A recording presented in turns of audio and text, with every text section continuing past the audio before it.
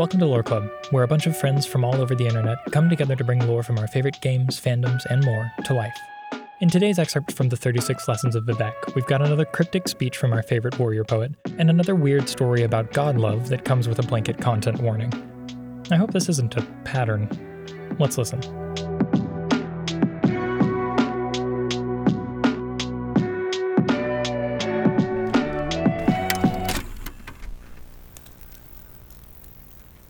These were the days of Resdania, when Keimer and Dwemer lived under the wise and benevolent rule of the Almsivi and their champion, the Hortter. When the gods of Veloth would retreat unto their own, to mold the cosmos and other matters, the Hortter would at times become confused. Vivec would always be there to advise him, and this is the second of the 3 lessons of ruling kings. The secret syllable of royalty is this. You must learn this elsewhere. The temporal myth is man. The magical cross is an integration of the worth of mortals at the expense of their spirits. Surround it with the triangle and you begin to see the triune house. It becomes divided into 4 corners, which are ruled by our brethren. The 4 corners: Baal, Dagon, Malek, Sheog. Rotate the triangle and you pierce the heart of the beginning place, the foul lie, the testament of the irrefutable for a span. Above them all is the horizon where only one stands, though no one stands there yet. It is proof of the new. It is the promise of the wise. Unfold the whole, and what you have is a star, which is not my domain, but not entirely outside my judgment. The grand design takes flight.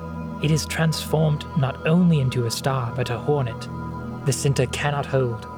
It becomes devoid of lines and points. It becomes devoid of anything, and so becomes a receptacle. This is its usefulness at the end. This is its promise. The sword is the cross, and Almsivi is the triune house around it. If there is to be an end, I must be removed. The ruling king must know this, and I will test him. I will murder him time and again until he knows this. I am the defender of the last and the last. To remove me is to refill the heart that lay dormant at the center that cannot hold. I am the sword. I am the star. Set the mechanism that allows the transformation of the world. Ours is the duty to keep the compromise from being filled with Black Sea. The Sharmot sleeps at the center. He cannot bear to see it removed, the world of reference. This is the folly of the false dreamer. This is the amnesia of dream, or its power, or its circumvention. This is the weaker magic, and it is barbed in venom. This is why I say the secret to swords is the mercy seat. It is my throne. I am become the voice of Almsivi. The world will know me more than my sister and brother. I am the psychopomp. I am the killer of the weeds of Veloth. Veloth is the center that cannot hold. I am is the plot. Set is the ending. I am the enigma that must be removed. These are why my words are armed to the teeth. The ruling king is to stand against me, and then before me. He is to learn from my punishment. I will mark him to know. He is to come to me as male or female. I am the form he must acquire, because a ruling king that sees in another his equivalent rules nothing. The ending of the words is Almsivi.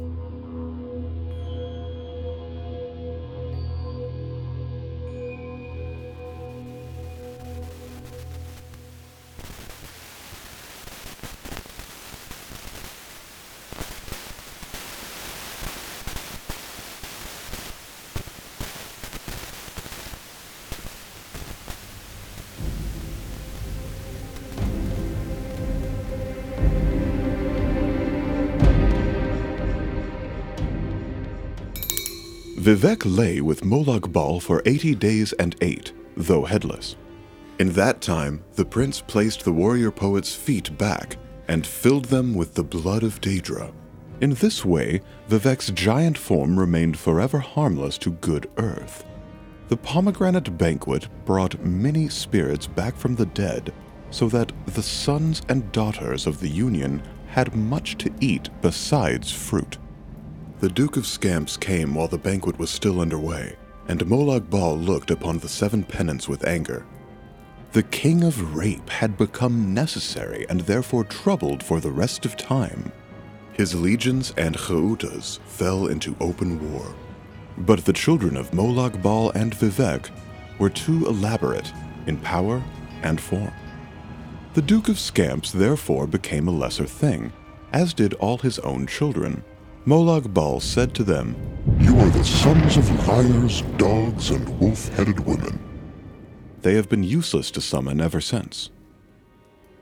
The Holy One returned at last, Vec, golden with wisdom. His head found its body had been tenderly used. He mentioned this to Molag Bal, who told him that he should thank the barons of Move Like This. "For I have yet to learn how to refine my rapture. My love is accidentally shaped like a spear." So Vivec, who had a grain of Ayam's mercy, set about to teach Molag Bal in the ways of belly magic. They took their spears out and compared them. Vivec bit new words onto the King of Rapes so that it might give more than ruin to the uninitiated. This has since become a forbidden ritual, though people still practice it in secret. Here's why. The Velothi and demons and monsters that were watching all took out their own spears. There was much biting, and the earth became wet.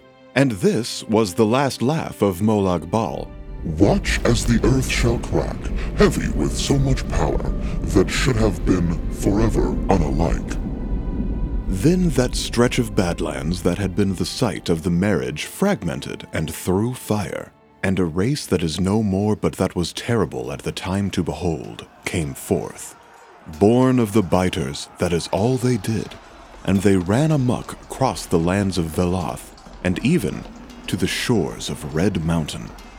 But Vivec made of his spear a more terrible thing, from a secret he had bitten off from the King of Rape. And so he sent Molag Bal tumbling into the crack of the biters, and swore forever that he would not deem the king beautiful ever again. Vivec wept as he slew all those around him with his terrible new spear. He named it Muwatra, which is milk taker, and even the Chimeri mystics knew his fury. Anyone struck by Vivec at this time turned barren and withered into bone shapes. The path of bones became a sentence for the stars to read, and the heavens have never known children since. Vivec hunted down the biters one by one, and all their progeny, and he killed them all by the means of the 9 apertures, and the wise still hide theirs from Muwatra. The ending of the words is Om Sivi.